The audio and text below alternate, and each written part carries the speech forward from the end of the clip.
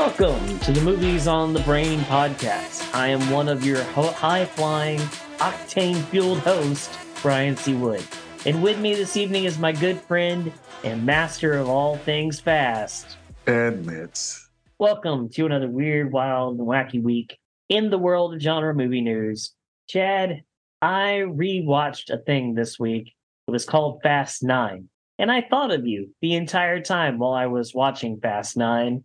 And I was watching magnets being used like child's play and cars being, picked up by magnets from planes that are drones, apparently, and bridges that don't exist, being jumped over and cars swinging like Spider-Man through the air.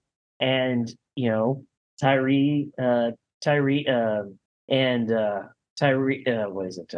Ludacris and Tyrese in space with scuba suits that are allegedly NASA approved, and all of these wonderful things. And I thought about you, Chad. What are your thoughts going into Fast 10 as we get this bombardment of news coming out of Big Daddy V's mouth? Okay. So I'll wait till we get to that part. But my views of Fast 10, just in general, like they released another trailer this week, a longer trailer, and I'm staying away from all of those because I'm like, I just want to see the insanity on the biggest screen possible. I'll see it when I see it. Like I know there's a giant bomb rolling down Vatican Hill. That's all I need to see. It was a lot of stuff we've already seen. I'm pretty sure there's more stuff we haven't that they threw in there because it was like 2.5 minutes. But up until the end, it's just, the regular ridiculous stuff we've seen in Fast and the Furious before. Like the stuff that I can, squint and hold my breath and be like, okay, I can accept this. I keep forgetting Rita Moreno is in this movie, and they showed a lot of her in the trailer. And it's just amazing to me that I'm supposed to believe that, from what I'm grasping from the trailer, I'm supposed to believe that Rita Moreno created Vin Diesel, Jordana Brewster, and John Cena. Like, all of them with the same daddy. I'm supposed to believe that. I'm just going to leave that right where it is, because that's another brand of foolishness. But who is nowhere to be seen when her husband died in a fiery car crash, and her son went to jail immediately afterwards. We've been doing this shit for 20 years, and this is the first time we've seen hide nor hair of their mama. But whatever. Maybe it's not the mama. Maybe it's the grandma. But still, okay. Granted, that's a little bit of dilution. Okay, sure, whatever. But I'm just like, watching the trailer, I'm just like, this is Fast and the Furious is a certain level of ridiculous, and you just kind of got to accept it and go with it and just, with it. But every time we get one of these movies, they do something, and it's always this something they stick in that I'm like, man, it's a bridge too far. It's just too far. I can't do this. We've been doing this the last 3 movies. The damn powerlifting, the damn torpedo on ice. A Lamborghini on ice. With a Lamborghini on ice, which I would have accepted that. But the whole, I know he's The Rock, but bench pressing a moving torpedo. The whole magnet thing and jumping off with the mag thing, picking up the car. Like, just too far. They did what we always said they were going to do. They brought him to space, which was completely and totally, no pun intended, ludicrous. But I think it's crazy, but whatever.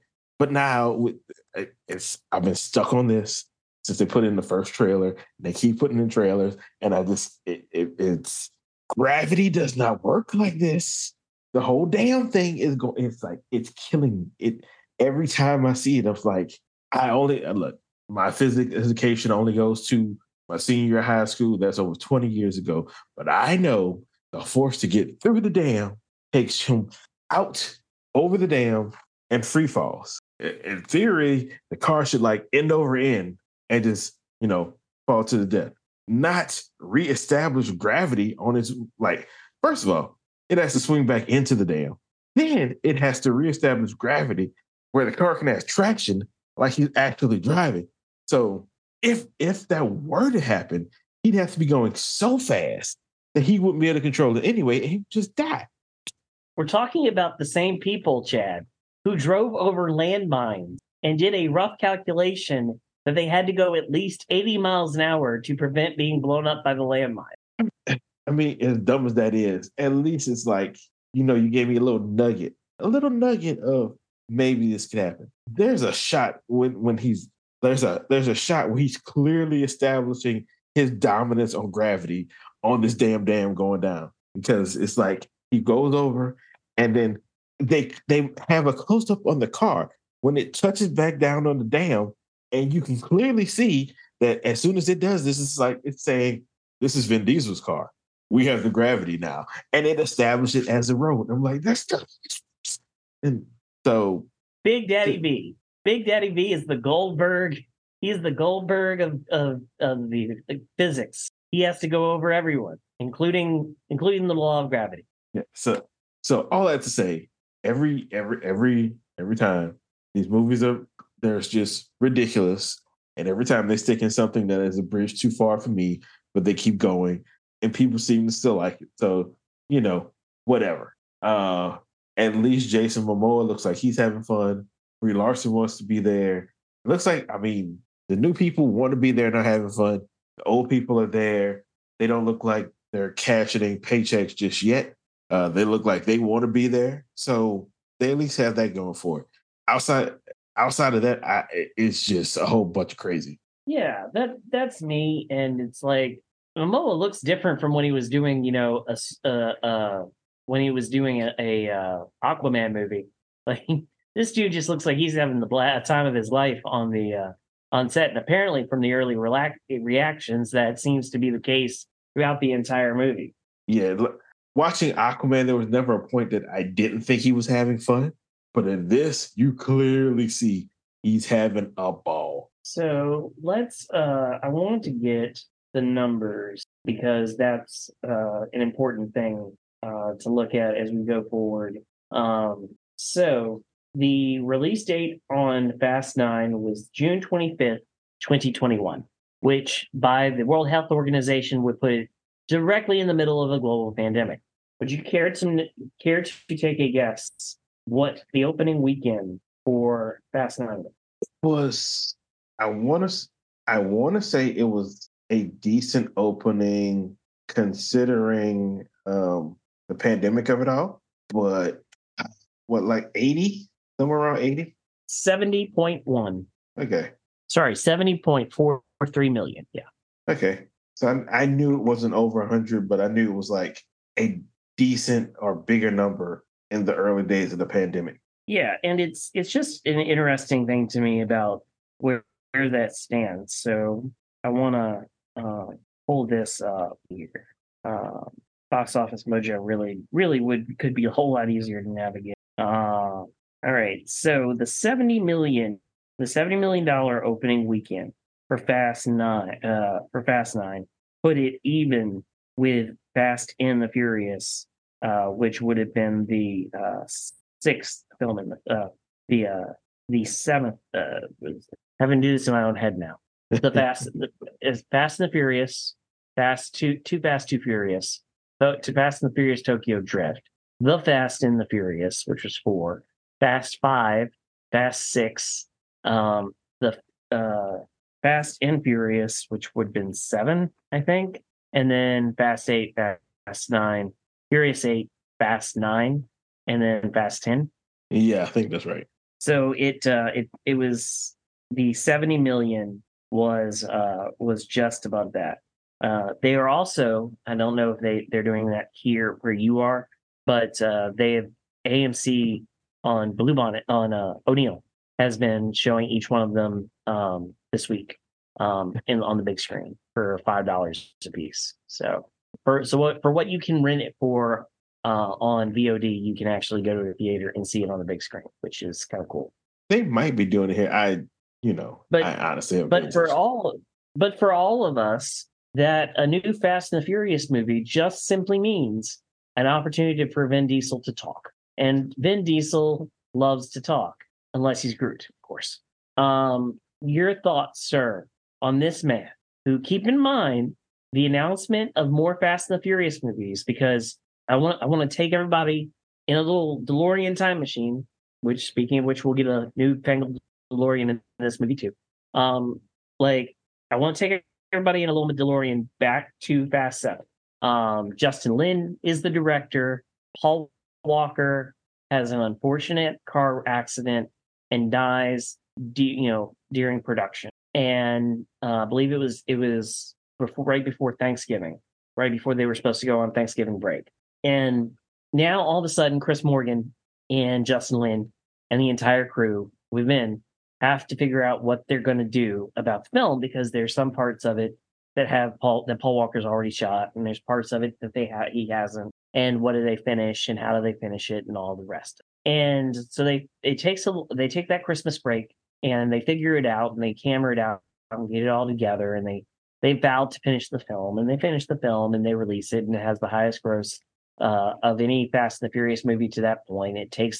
It's the first film to take them over $1 billion, and the touching Paul Walker, I'll see you again tribute, and all the things. In that environment, no one was certain about what was going to happen to the Fast and the Furious, because no one was really sure how things were going to work without Paul Walker going. It was in that environment that immediately following the app opening weekend of Fast and the Furious 7, Universal announced 8, 9, and 10, with 10 being released the same year as the original movie was. And it was supposed to be 20 years, 10 movies, and that was supposed to be the saga. And just an aside, also, to remind folks, Indiana Jones 5 was announced on the same day in the same press release as episodes 7, 8, and 9.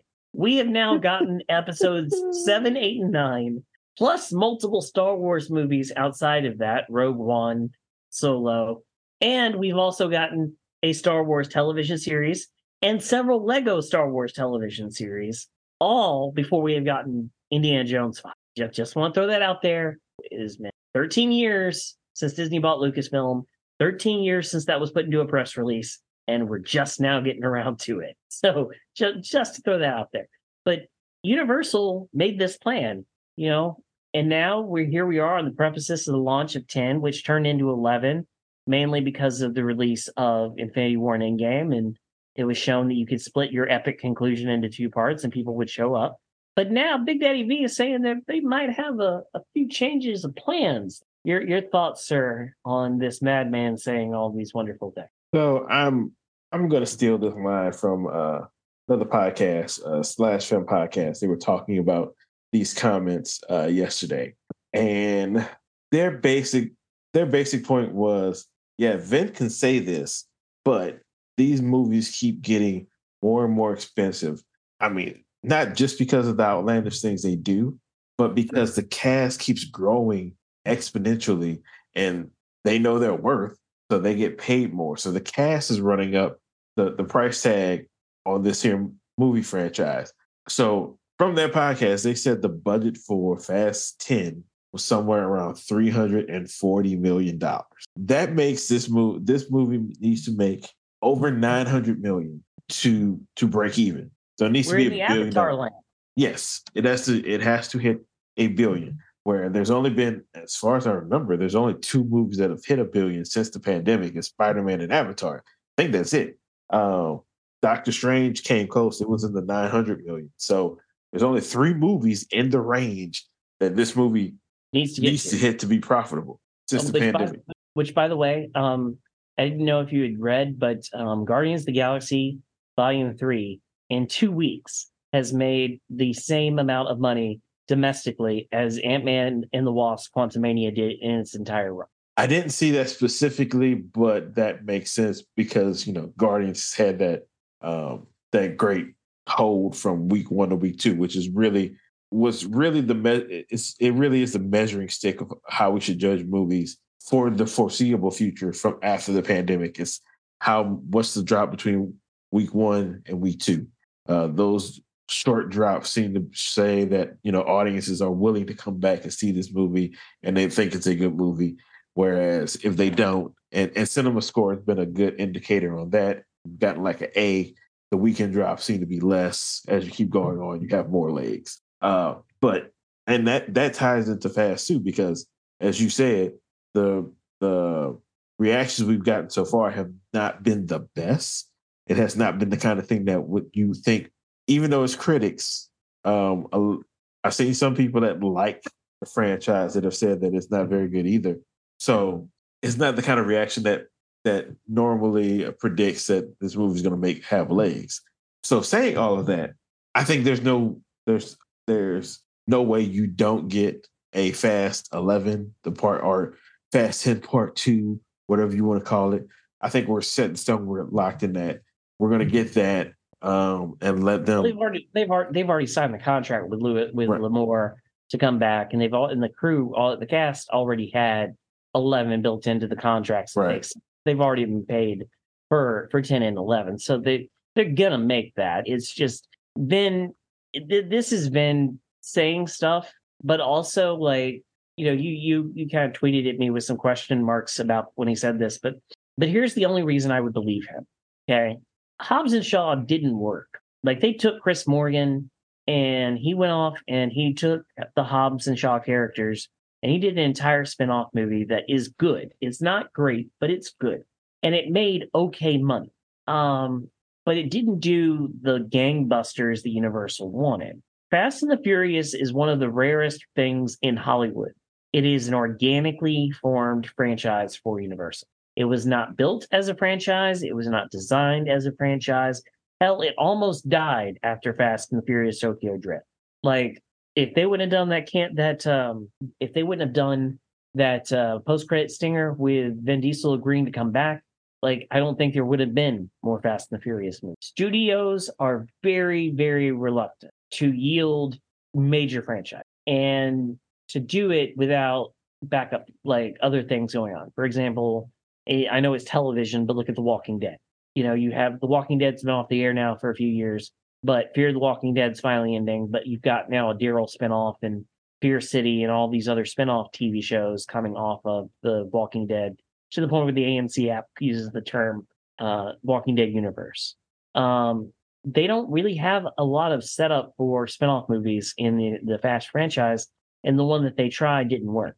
So I think that the studio would be very hesitant. And I also think another thing that would scare Universal is honestly the MCU. The MCU achieved the greatness of their box office potential with two of the highest grossing movies ever made in Infinity War and Endgame. They were the culmination of 10 years of storytelling, and they were the pinnacle of the Infinity Saga. And it has been diminishing returns ever since on every movie that Marvel's made since then, with the exception of Spider-Man: No Way Home, and there are reasons for that. Marvel hasn't been able to replicate that success in Phase 4 and to start Phase 5, honestly. And so that scares Universal. It's like, okay, well, what if we kill this thing?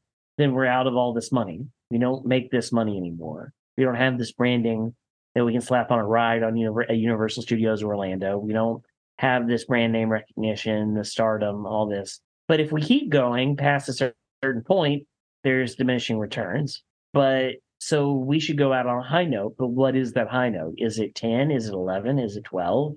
That's why Vin Diesel suggesting that there's a Fast 13 a Fast 12 to be made, and that it will be an ending trilogy and not an ending duology, does not surprise me, because his framing was the studio saw the film, the studio absolutely went batshit happy over the moon for it and wanted more.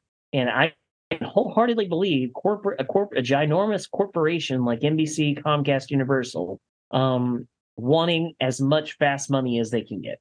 And so I can very easily see them talking up Vince and blowing up Vince's ego and being like, yeah, man, we don't want you to stop making these movies. We want to just keep staying in the fast business and all the things. So like financially, I can see why they wouldn't want to do it, but I can also see why they would. And so it makes what Ben said plausible. The other thing that makes what Ben said plausible is there's a rumor out there about a post-credit stinger that involves something that me and you both thought we would never again in the history of our lives as men ever see. And yet it is allegedly foretold to have happened. And that will be a lot of juice to add to Fast 11 or 12 with that comeback. So yeah, That's why it was not a surprise to me. Like they don't want to stop printing money, and as long as the Fast franchise continues to print money, remember Feige and crew shot Infinity War and Endgame like almost back to back. They spent a lot of money on those two productions, and they had to do a whole bunch of scheduling to make that cast as enormous as it was had to make them fit. And people would have said they were crazy too that they weren't going to make their money back. And now look at where they are. So I think it's a little bit different. You didn't think the blue people would make money? Well, yeah, I did not think the blue people would make money. But the difference is coming out of the early screenings of the blue people seem to at least acknowledge they enjoyed it, that they liked most of it, even if nobody said they hated the story. They might have said the story was simple, predictable, whatever, but nobody said they hated the story. And then you add on the visual effects of it, and everybody's like, people at least enjoyed it. That's not what we're getting from here. And the Fast franchise is not a critical darling. It's like critically, like they accept it, but they're not like enthralled with it. This is not the high art that people are demanding the Academy recognize. Right. This is not Wakanda forever. So it can withstand critic. It can withstand critic. It can withstand a tepid response from critics because what's going to ultimately matter is butts and seats, right? And how many butts and seats, and in how many premium large format theaters are those butts in those seats to drive up that cost and that ticket price number, so that the bottom line for the box office grows. Right. So with all that said, there is a point where it has to make money. Like you said, like before when it was critic proof and making money, that's one thing. Now, just because of the budget, it makes it so hard for them to make their money back. And this is a successful franchise for Universal. There's no doubting that. But if you're going to keep getting diminishing returns, because it was diminishing returns for 9, granted, that's the pandemic, but still, it's diminishing returns. If you get diminishing returns on this one with an even bigger price tag, like the choice then is, do we plop down more money for another sequel that might get us more diminishing returns? Or do we say, this is it? Like, we understand, but this one, 11, is your swan song. We might do spinoffs or other stuff here and there, but this main story ends here because we cannot put any more money into this and lose as much as we're going to lose. If they were at least, if it was at like a break-even point of like 600 million, 700 million even, I think the chances of him getting 3, squeezing the blood from this stone for 2 more times, I think that's more likely. A break-even point of like 900 million, it is quite frankly irresponsible for anybody to like green like that thing. I understand why you do it in this instance, because it really comes down to you have a massive cast and they're all like A-listers and they all demand a certain amount of money. So I get it, but the demands on the money have gone up. This is a situation where when things started, Michelle Rodriguez isn't who Michelle Rodriguez is now. Vin Diesel isn't who Vin Diesel is now. Yep. The Rock isn't in this one, but The Rock was not the megastar franchise Viagra that he is now. Brie Larson is Captain Marvel, so she's going to demand more money.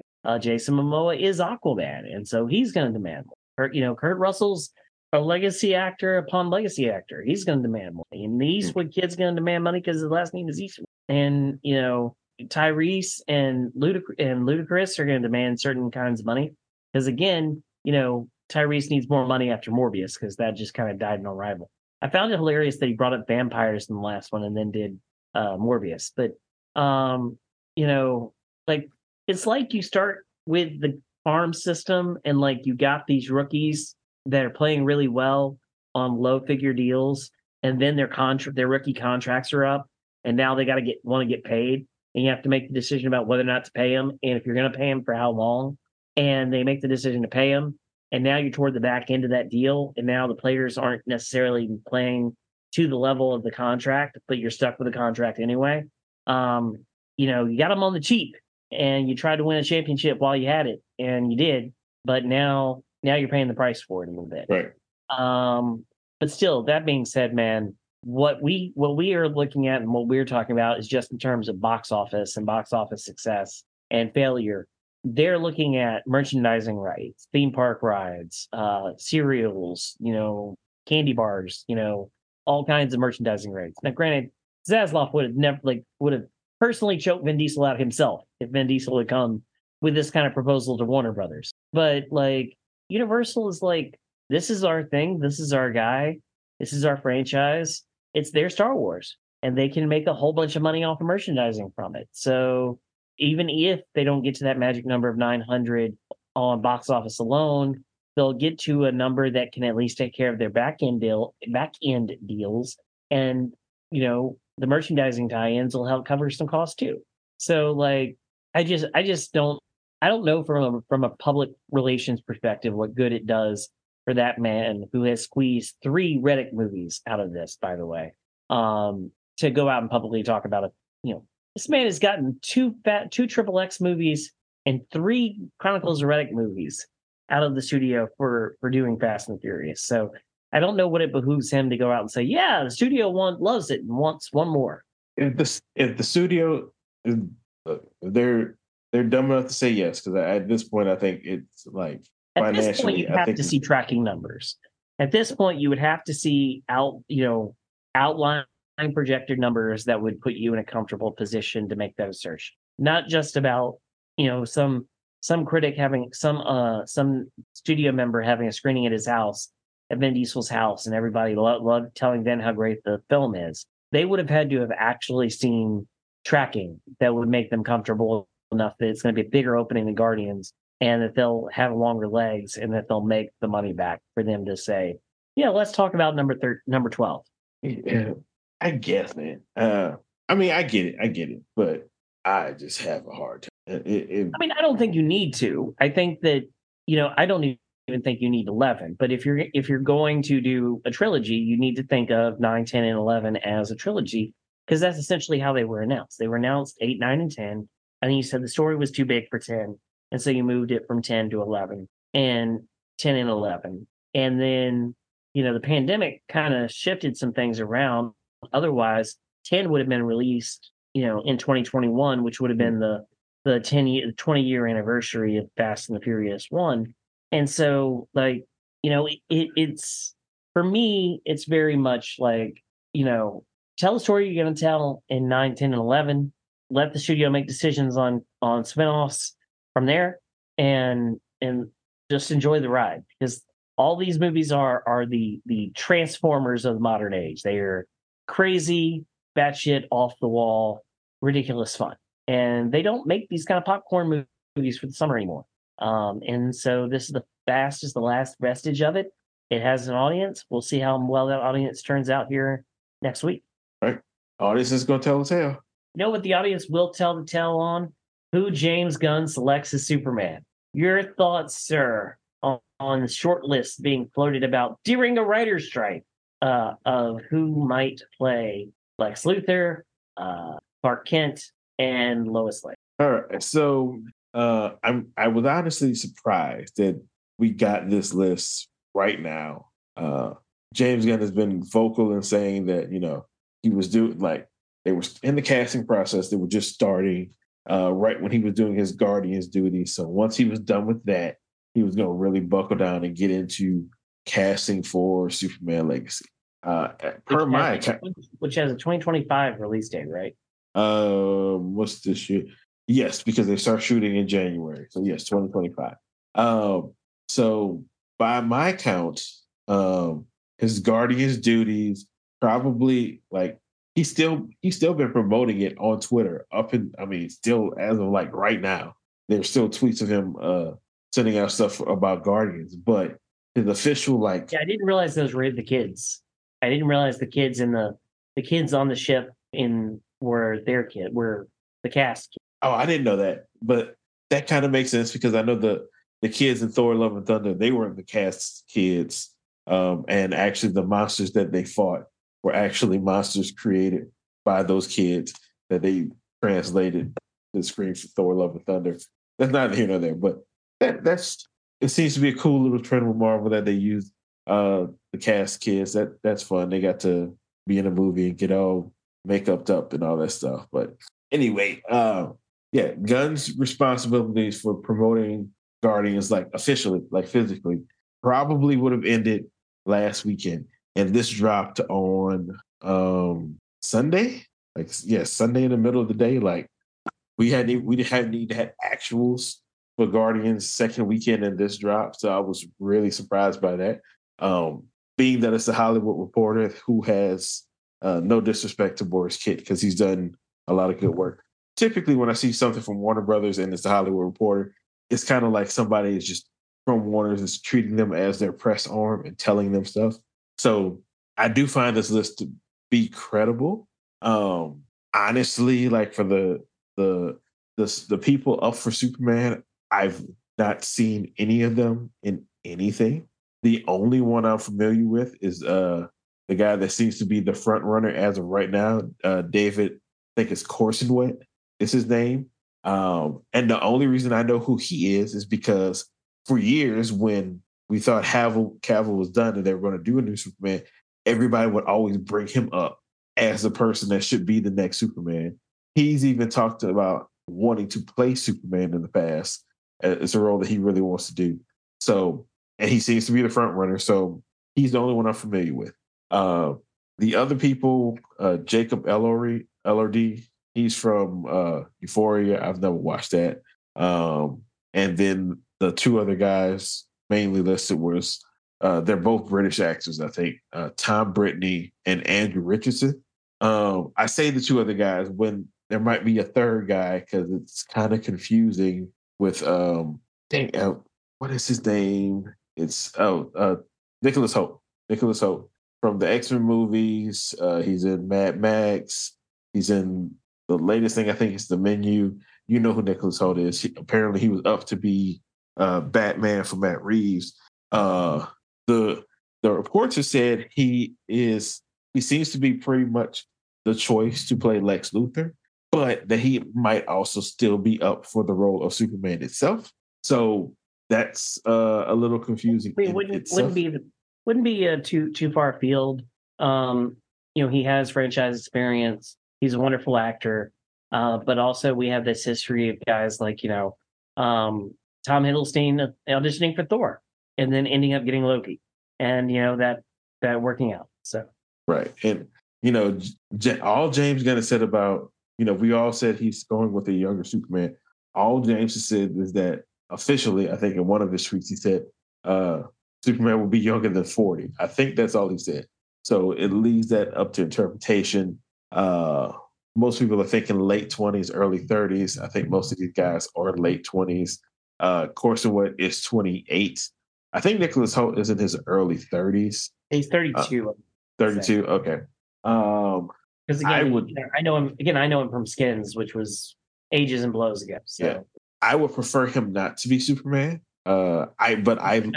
Just based on what he did as Tony in Skins and what he's done in several of the villainous dramatic roles that he's had, that dude should be the best. There's nothing about that him screams Superman. Even his complex take on Beast, which was granted a lot closer to Xavier than he is in the 2000s movies, but there's a guilt and a duality there within his interpretation of Beast that's more complex than I think most actors would have done with the blue dude. So I just that dude could really do a great Lex Luthor, but he doesn't need to be Superman, doesn't give off that Superman aura. But then again, I don't think as our good friend Jim Vavida pointed out on Twitter last week, the only thing that the entertainment community knew of a guy named Hugh Jackman in 1998 was an interpretation of Oklahoma. So just because you don't have experience doesn't mean you can't go on to be a defining presence on screen.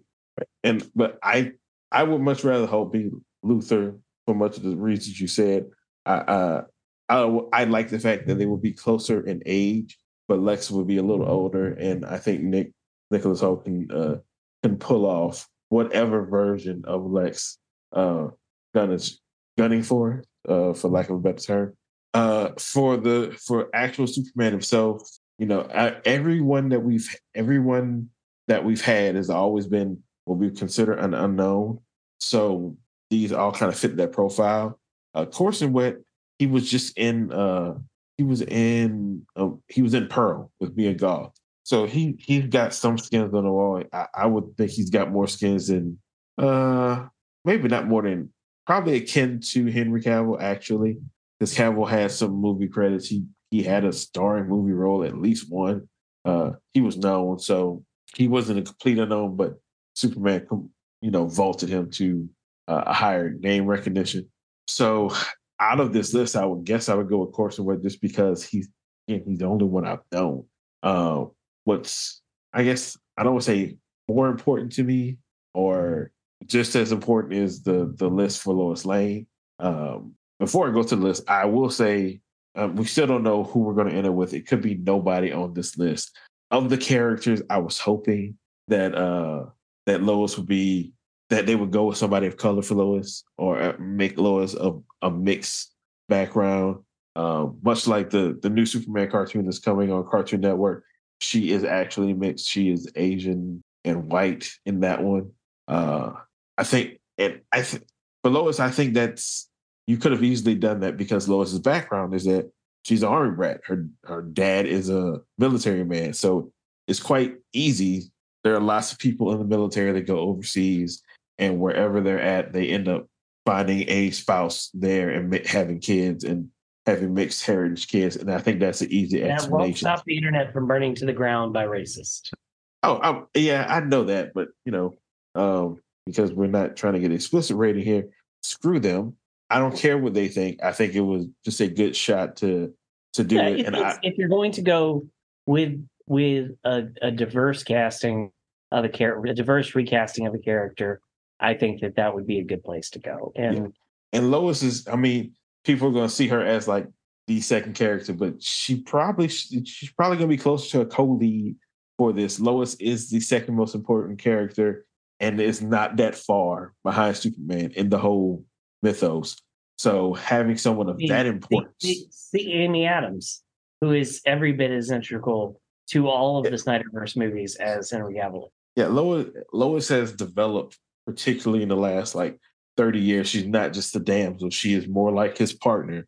In the comics, they've been married and whatnot, but really they've been partnered up as reporters, and even though they're rivals, they team with each other to help solve things. So she has a very specific place in the lore, and having somebody with that history and that importance be somebody of color, I thought that was an opportunity. With this list, it would look like a missed opportunity. I don't begrudge any of these actresses. I'm sure any of them would do a good job. It was just what I wanted to see, but I'm fine going along with whatever we get. So with that said, the list for Lois is Emma Mackey, who is from the Netflix series Sex Education. She's also going to be in Barbie this year. So that's a Warner Brothers movie that might, have some sway. Rachel Brosnahan, she is the star of The Marvelous Miss Maisel. Phoebe Benavar from Bridgerton, and Samara Weaving, who was in Scream 6. They all have more of a track record than our list for Superman for the most part. Sam Weaving, Samara Weaving, not Sam. Samara. Is it that Sigourney Weaver's daughter? Is that the one from Ready or Not? Let me see. Maybe so. That should be something I should know, but I didn't know because she's in Scream, and I ain't got nothing for that. She is Australian. No, I don't think she's any relation to Sigourney Weaver. Okay. She's related to Hugo Weaving. That's her uncle. Yeah. I knew there was some kind of character. And I think at least she's 31, I think Rachel Brosnan is probably the oldest of the bunch. She's in her mid-30s, maybe. But I think they're going to go. The trend has been she's 32. Oh, she's younger than I thought. But the trend has been for Lois to be played or represented by an actress that's older than the Superman Yeah, actor. yeah, that's her. She was the lead in Ready or Not. Okay. Okay, so Emmy She's uh Mackey's she's 31 years old. Her father is Simon Weaving. The Her credits include Ready or Not, the Babysitter remake in 2017, Scream 6, the Babysitter, Killer Queen, which is the follow up to the remake. She was also in the movie that had the elephant's anus, Babylon. Well, we got two of the actresses are over 30. Two of them are under 30, 27 and 28, 31 and 32. So Yeah, if it ends up being her, she is a strong female lead in every single performance that she gives. She is not a damsel in distress actress, nor is she a demure, defer uh, as an actress. Every role she plays, she is a tough SOB. Like she is the alpha dog. She is the lead, and I think that would be an interesting, a headstrong Lois Lane. We got some of that with Amy Adams. I think we could get more of it with someone like her.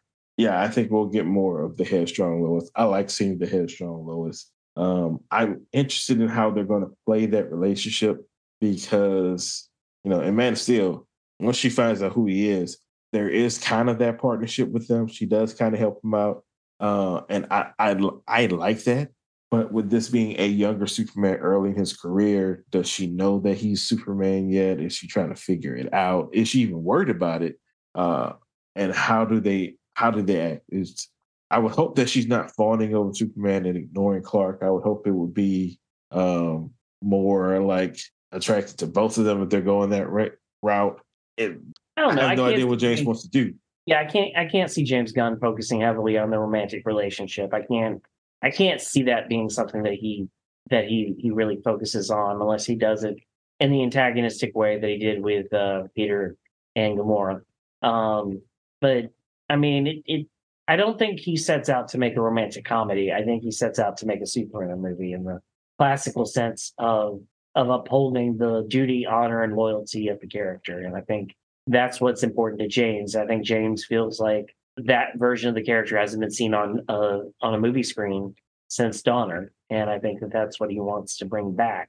Um, I'd argue that Brandon Roth did an okay job at the interpretation of Clark that he's given, and I think that that movie is trying to do some Donner-esque things. I just think it fails in certain regards, but like I very much get the sense in everything that James does is that he's holding up that Silver Age Superman, and that's where he wants to go. You said Silver Age Superman now have to grown. I don't want. Okay, I me I don't want a Silver Age Superman. Uh, Kind of funny you say that because I had this incredibly long, like stupid long tweet thread earlier this morning about this very subject about me not wanting a Silver Age Superman because to me, so Silver Age Superman is the whole the question that Kill Bill poses in Bill poses in Kill Bill 2. Which one's the real identity, Clark or Superman? And he goes on his whole rant about how Superman is the real person and Clark is just a disguise. And from the moment he said that, I hated it because that's not how I ever saw Superman. But that is the Silver Age Superman. That is the Superman that Christopher Reeve played, which he did a great job of it. I will never want that again. Never, never, never. Ever want Superman as the main identity. I never ever want it again. I think it has to be Clark as the main identity and Superman is what he does because that's the way you make Superman more interesting.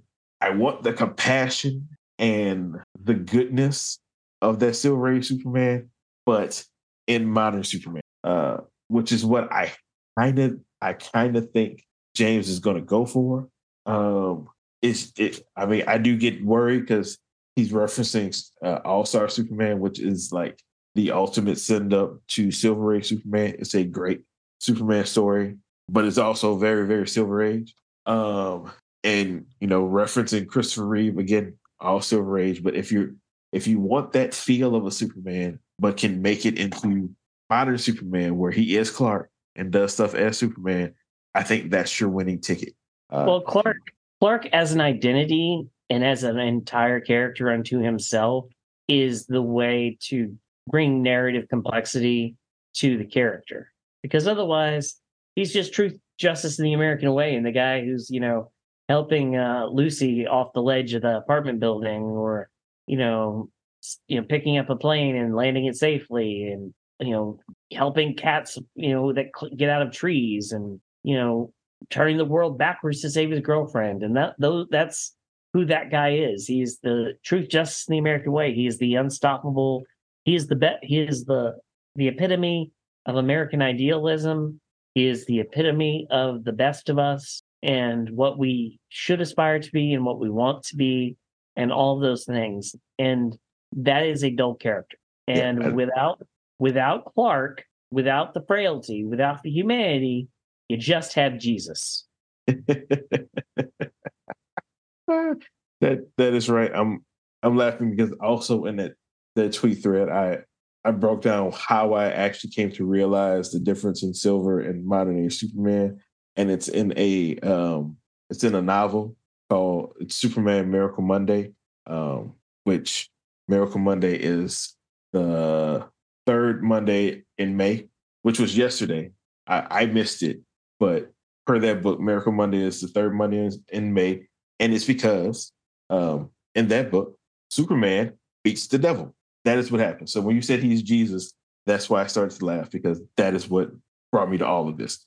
That is the way that they have depicted that they've depicted him across different points in time, and without the humanity, it's just a boring character, and I can't see James resorting to the one note boring character. Right, and even with the things that get me concerned, because of the things he's cited before, when he described the story and what made it click for him was his struggle between basically his humanity and his Kryptonian heritage. And I don't think you can have that without it being Clark as the person, as opposed to Superman pretending to be a person. Because otherwise it's just a dude in a red cape hanging out in the Fortress of Solitude, hoping that Lois Lane will drop by so they can do the dirty. I mean, like even in that book, he doesn't go to the Fortress of Solitude. He has an apartment as Clark, but he's sitting there in the apartment like as Clark, but he's thinking of like his Clark things as like tasks to do while trying to figure out like Superman stuff. Appearances to keep up. Yeah, it's very clear that Clark is just a thing he does, but he is actually Superman. All right. And I think it'll be a good list, and I think it'll be an interesting casting choice that will light the internet on fire whenever we actually get it, because that's how these things work. No one ever actually likes the casting announcement when it actually comes out. People need to get over themselves with casting. Most casting actually works out. There's very few things I would say is has been horrendous casting. Now, I did think Kate Bosworth in Superman Returns, I thought that was atrocious from the start. Nothing against her. It's just the fact that she got married this weekend. She did? Yeah, her and Justin Long. Oh, okay. See, Kate Bosworth now being cast as Lois Lane then would have worked, but then she was like 23, and he cast her to play like 33-year-old Lois. Not just 33-year-old Lois, 33-year-old almost married with a 5-year-old Lois, and Kate Bosworth looks like she stepped right out of freaking high school prom. Well, this is where we insert the Bryan Singer liked him young joke. I was trying to figure out how to work that in, but being that she is not really his type, I didn't know how to land that plane. How to land the plane. See, you just brought it all the way around to the baseball field, Chad. All right, Chad. So here's how I want to finish the episode. We talked the first half of this episode about the Fast and the Furious, and we talked about box office. So while Super Mario Brothers continues to dominate the box office and make Avatar money, which is insane, and Guardians had a 53% hold from one week to the other, which is basically unheard of, aided greatly by the fact that it stayed on premium live on premium large format screens for another week. Not a whole lot of things get 2 weeks to breathe in IMAX these days. So that definitely helped. I wanted to give you a range for the opening weekend for The Fast and the Furious 10.